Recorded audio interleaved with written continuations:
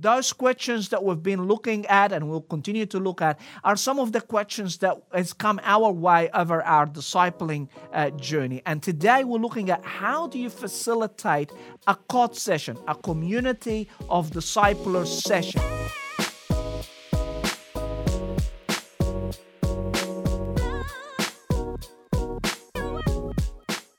Hello and welcome again to another session in our teaching series that we've titled A Band of Disciples. And as you know, we've been playing on this metaphor of a music band, worship band, whatever it might be, where we're trying to say that Christianity is like being part of a band, or leading a band, a group of musicians, because musos don't just become that as a result of some knowledge they've gained along the way or significant amount of practice in a particular instrument. They love being musicians, which makes them want to practice, and when they're stuck, they figure out how to do it differently. So they are driven by a desire of the good life. They are driven by a way of becoming a certain kind of person in the world. And throughout this entire series, we've been saying this is the role of a discipler, is to help people become a certain kind of person in the world, a Jesus-like human being. They emulate, they live out the life of Jesus because of the indwelling Holy Spirit in them, because they are united to Christ so they can live His life on earth. So, and that type of desire, that type of passion to be a certain type of person creates a little bit of tension in our lives when we're not really measuring up to the type of ideal that we have in our hearts. Nobody has to, remind us of that. We feel deep on the inside of us, we want to be like Jesus. We want to love like Him. We want to have wisdom like Him. We want to care for people like Him. We want to live selflessly like Him. We want to live with integrity like Him. We would love to influence the world like Him. And that vision of our future self, because of what we have by the power of the Spirit of divine nature, guess what? That's fueling all our activities. And when the discipling relationship moves from building persons to simply constructing knowledge and training people with skills, we miss the point. So please, the reason why we're focusing on this musical metaphor is so that you always reminded a Christian is like a musician who wants to live in the world like Jesus, a certain type of person. Importantly to note that musicians have all types of communities, like we mentioned in our mini-series too. They may be part of a family. They are child to parents. They are spouse to someone. They are maybe parents to children. Maybe they have part-time work. Maybe they are studying in a particular institution. Maybe they have a particular set of friends that influence the way they see their future. And a muso is part of being a part of a band, is part of the navigation of their identity or their end desired self, the future self. But with us as followers of Jesus, the idea of being like Jesus encompasses everything.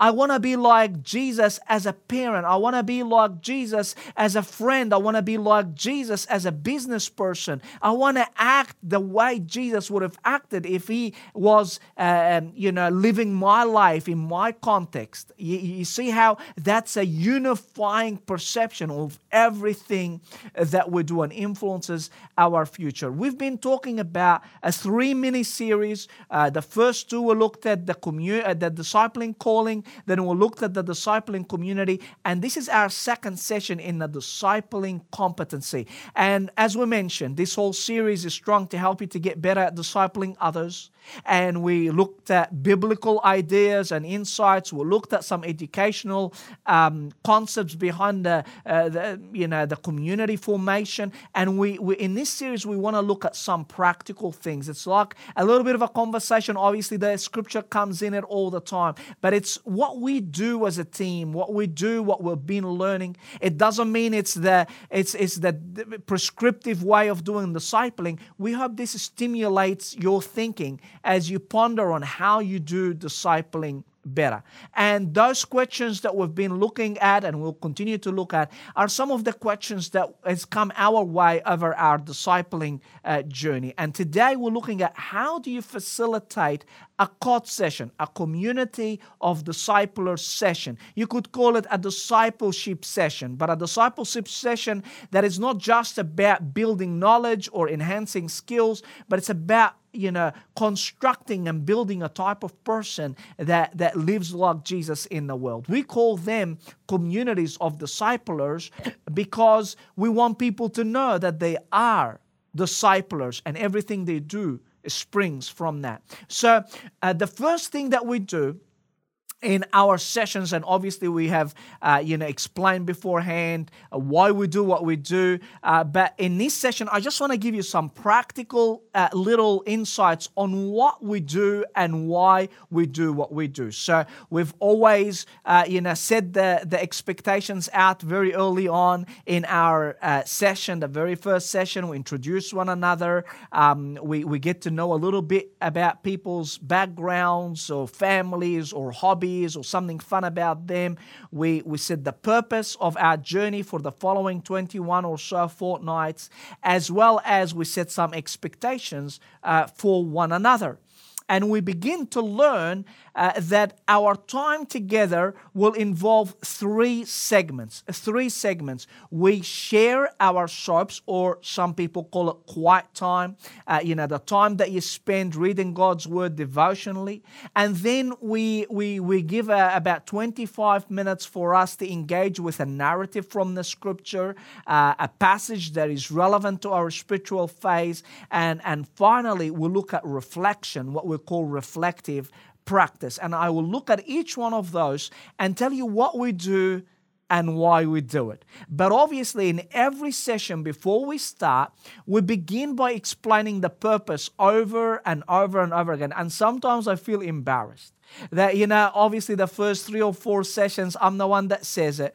Guys, ladies, gentlemen, obviously depend on the group. I usually work with, males only, 46 people. Sometimes we have couples that we work with, groups of couples. We're learning as we go what works best. But we say the reason why we get together is we want to grow spiritually, to be disciples of Jesus, to grow, to be disciples of Jesus, and we also want to learn how to disciple others for Jesus. So we repeatedly say this purpose. And you might wonder, why do we keep saying these type of purposes? It's one-liner that we keep saying over and over and over again. Why do we do that? The reason why we do it is because if we're not repeatedly on the same wavelength, we will have some discrepancies in our expectations. Some people might think our team is together because we want to have fellowship. Other people would say we're together because we want to dig deep in the Scripture. Other people say we're together because we're on a mission. Our expectations are colored by our past experiences, what observed other people do. So it's really, really important, we found, that we repeat with one another why we do what we do, why we're here together, what are the vision of our future together. So it's drummed in people's minds. And then after 4 or so sessions, we begin to say, hey, we don't want to be, we're not examining your memory, but we just want to refresh each other's a memory about why we are together. What are the twofold purposes that we get together? And eventually people get it. For the first 3 or 4 or 5 times, we don't recall. So you can cheat if you've written it somewhere. The idea is we're not in examination. It's not a year 12 examination. This is about just reminding one another why we're together. And then once we have set the scene of the purpose, sometimes we also remind people of the spiritual stage that we're in. You know, you would have heard us speak in the previous series about the 3 stages of spiritual development, like a child, like a young person, like a parent. And we speak that as a child, you know, we're in the phase of building our identity, embracing the reality that we're God's loved children. He is our real and ideal Father. In the second stage of spiritual development, you know, we here to learn how to be devoted disciples, devoted imitators of Christ. He's our hero. He's the one that we admire and imitate. And finally, in our third phase of development, we're like parents, selfless parents who are surrendered to the Holy Spirit. You know, we are both reproducing and responsible. We die to self that the life of Christ may be manifested in our mortal bodies. So often we mention the stage that we're in because it gives a bit of a map, a little bit of a landscape for those people who like to have the overview. I recall in our last community of disciple, it happened a week or so ago.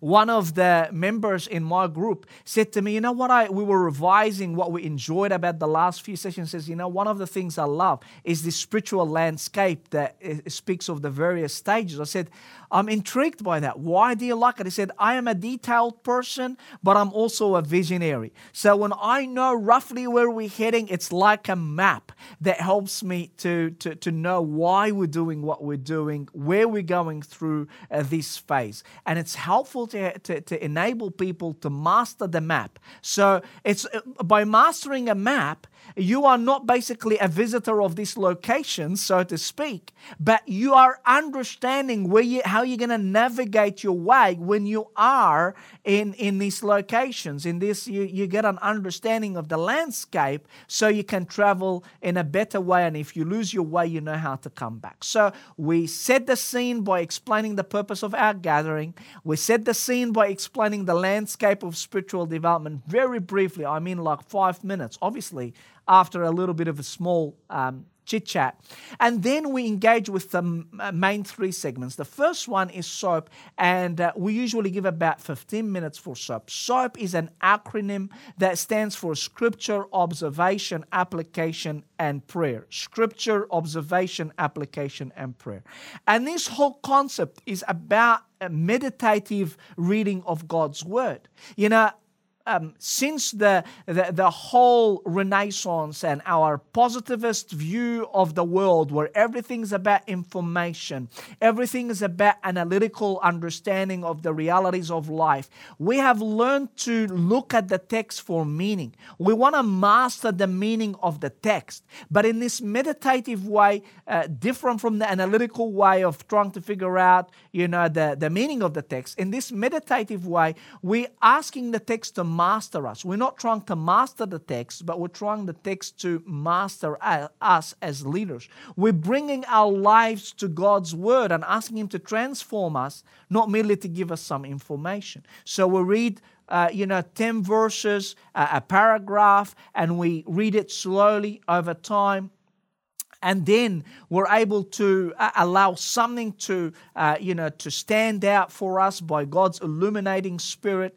And then we figure out how we're going to apply it for our own life. This is not a doctrine that we teach others. This is simply how do we live this in obedience to the Lord who has lordship over us. So we teach people to do that early on in our gathering together, and then every week or every session we have, fortnightly session, we ask people to share. How do we do that? We begin by saying the reason why we're sharing SOAP is because we want to encourage one another, share what God is sharing with us, as well as keep each other supported and accountable, because we encourage one another to read the Bible regularly, because that's how God speaks to us personally. But also as a value added, when you tell me what you've been hearing from God, I get more encouraged that I want to read the Scripture for myself and I want to figure out what God is saying to me personally. And 100% maybe something that you say connects with my spirit or someone else's spirit, and it becomes a roller coaster effect. So we start the session by helping people recall the purpose of our soap. Then we offer a model of sharing. So we share in the session, maybe in the first few sessions, the leaders or the co-leaders begin by modeling what it's like to share.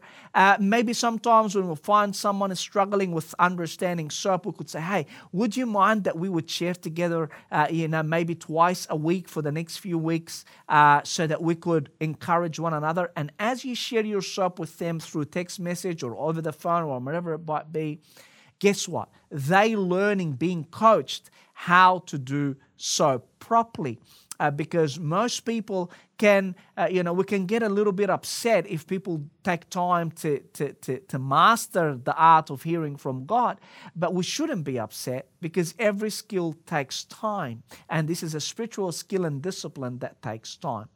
The thing that we always try to emphasize in our soap sharing, we say we go around and share, but please remember, don't tell us God is telling us as a group or God is teaching us as Christians. Just make sure that you make it a personal sort of observation and therefore application. Say, I sense God might be saying to me, I need to be careful in this particular relationship. I sense God may be warning me about this particular example. I feel God is convicting me about this particular sin that I've been ignoring. It's all about how we're responding to God's voice to us. So we use first pronoun. I remember so many times early in discipling people, whether one-on-one or in group, where I would have to stop, and it's so embarrassing, where I have to stop the session and say, hey, I love what you're sharing with all of us,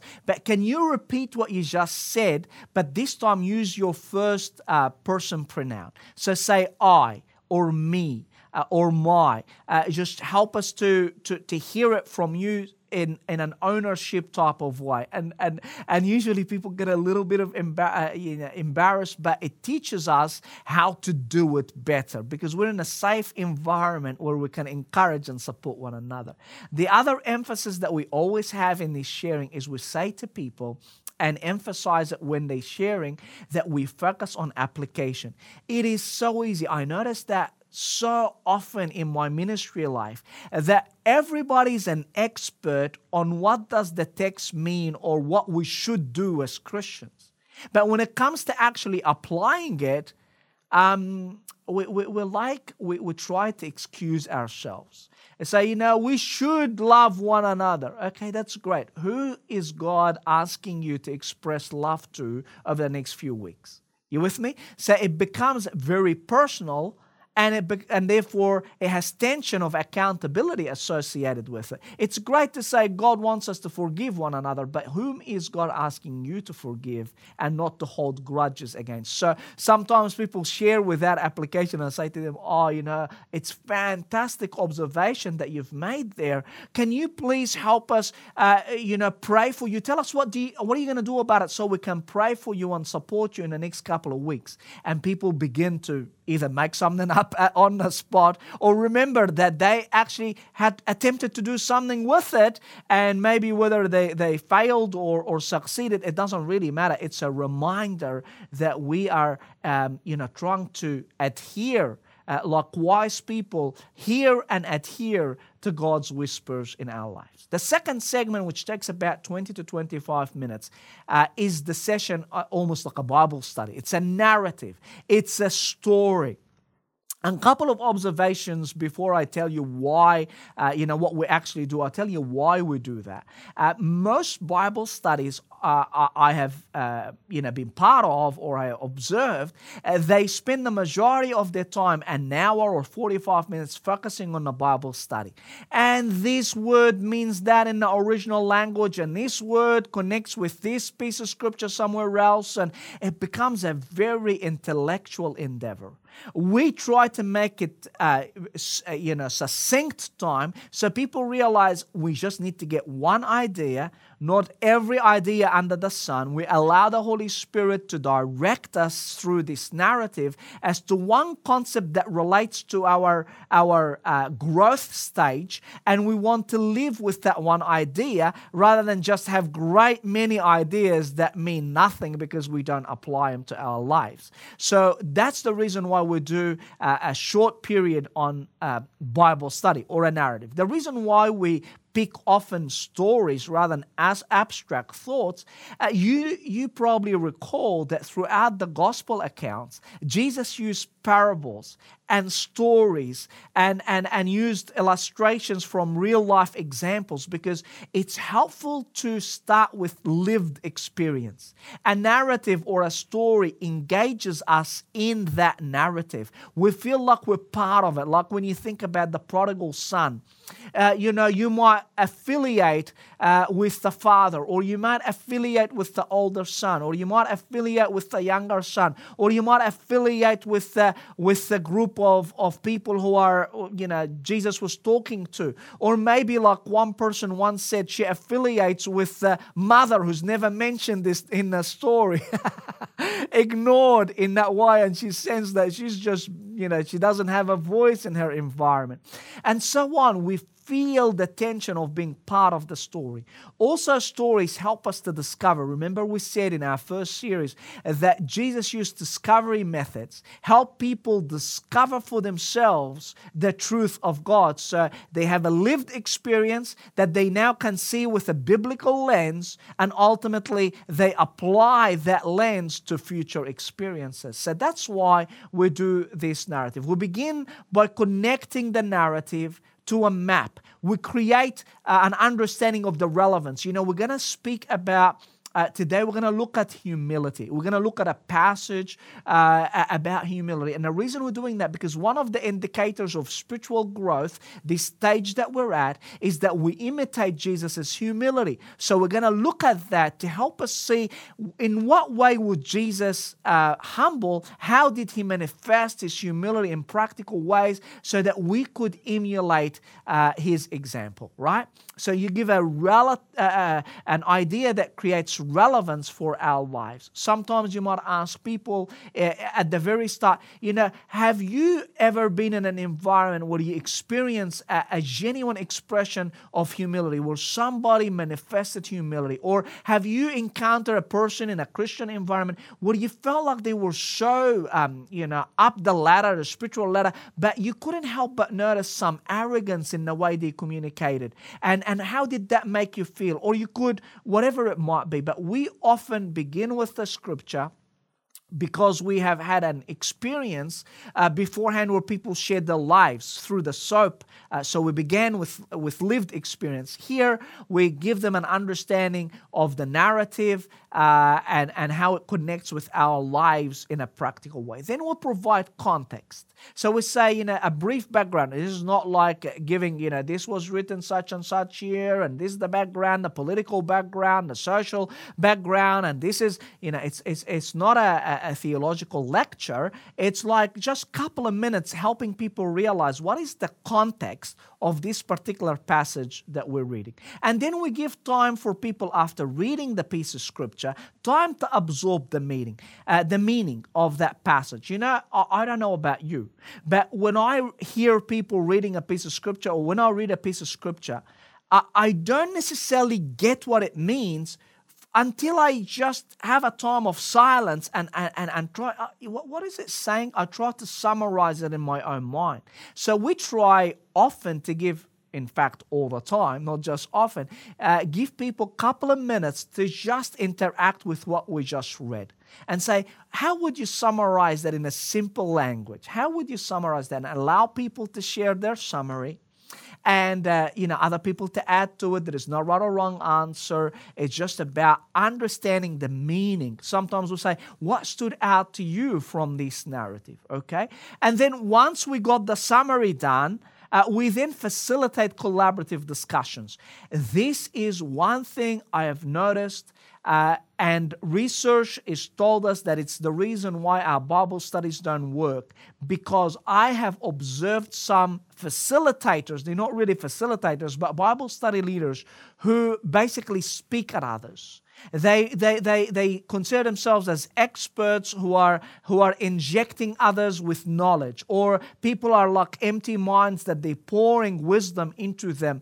But people are not empty minds. They have their own experiences and prior knowledge. It needs to connect and help them construct their understanding based on their prior experiences, prior exposure to Scripture, prior exposure to other God-honoring people in their lives, and they gotta make meaning as they discuss it with others, as they interact with other people. So we use 1, 2, or 3 questions maximum, and we facilitate a discussion. And as a facilitator, you share just like the rest of people.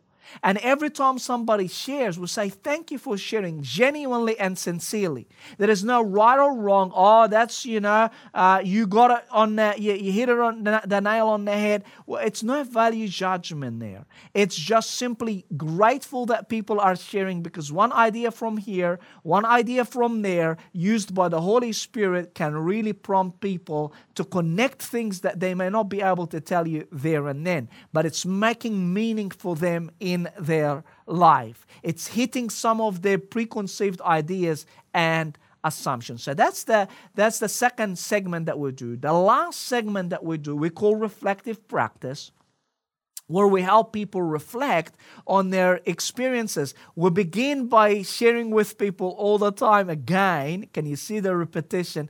The threefold purposes, or the threefold purpose for our reflection. We say we are going to share our life experiences from the last 2 weeks, and we're going to, ask some questions, or a few of us, to help us dig a little deeper and reflect on our experiences. And the reason we do that is we're trying to derive meaning, to draw meaning out of our ordinary experiences. We also are trying to demystify the concept of Christ likeness, because it's easy to say this is like Christ, but what does it mean in flesh and blood? But when you see other people, the body of Christ, are living this type of lifestyle in authentic ways, in their wins and their struggles, you begin to say, yes, that's more like me. That's what it's like that I'm trying to be. That's what I'm aspiring to become. And we demystify this Christ likeness. And finally, we also learn the skill, the discipline of reflecting, because as we're reflecting on our experiences, we'll learn to reflect in our experiences, that when we're in the midst of the heat of an action or an experience, we'll learn how to reflect. Then we lead some questions. We share the agenda that we're going to have 4 questions that we're going to ask. We'll lead each one of those questions. And you personally, as the facilitator, you're invited to start by sharing transparently, because people are going to mirror your level of transparency. If you don't share transparently, they're not going to be able to feel comfortable to trust you and trust others to share transparently. Then we ask questions to clarify our assumptions, deep assumptions on the inside, not just to amend our actions, but to figure out what's actually driving us to do what we do. What are some of the core values and core ideas and ideals that we subconsciously using to derive our actions? And the last thing, we seek and share divine wisdom. We stop, we give 2 to 3 minutes to say, Holy Spirit, talk to us. It might be a scripture that we share with our friend that we just reflected on their experiences. Obviously, we can't reflect on everybody in the group. We reflect on 1 or 2 people based on time. But once we ask them some questions, we stop and pray and say, what does the Holy Spirit want to share with them? This is not about trying to fix them or rescue them. This is allowing the Holy Spirit to share something, and we'll say, I'm sensing the Holy Spirit might be sharing this with you. Please examine it and see if it actually makes sense to you. It's not about pushing one way or another. It's not telling them, thus says the Lord. It's not about, I've done this in the past, you should do this. No. You're sharing God's wisdom with the person with humility and caution. So here you have it. We have 3 segments for sharing with people and facilitating an environment that brings the best out of disciples and disciplers. We share soaps, devotional time. We share a narrative from the scripture that is aligned to our stage of development. And finally, we also reflect and bring life experiences as a tutor to help us connect with God and learn what it's like to be like Jesus in practical, everyday ways. Thank you so much. We bless you. We honor you for being a genuine Jesus-like discipler, and may God's Spirit lead you wherever you may be. I'm looking forward to being with you again for another session on how we practically develop our competencies as disciplers. Until then, God bless you.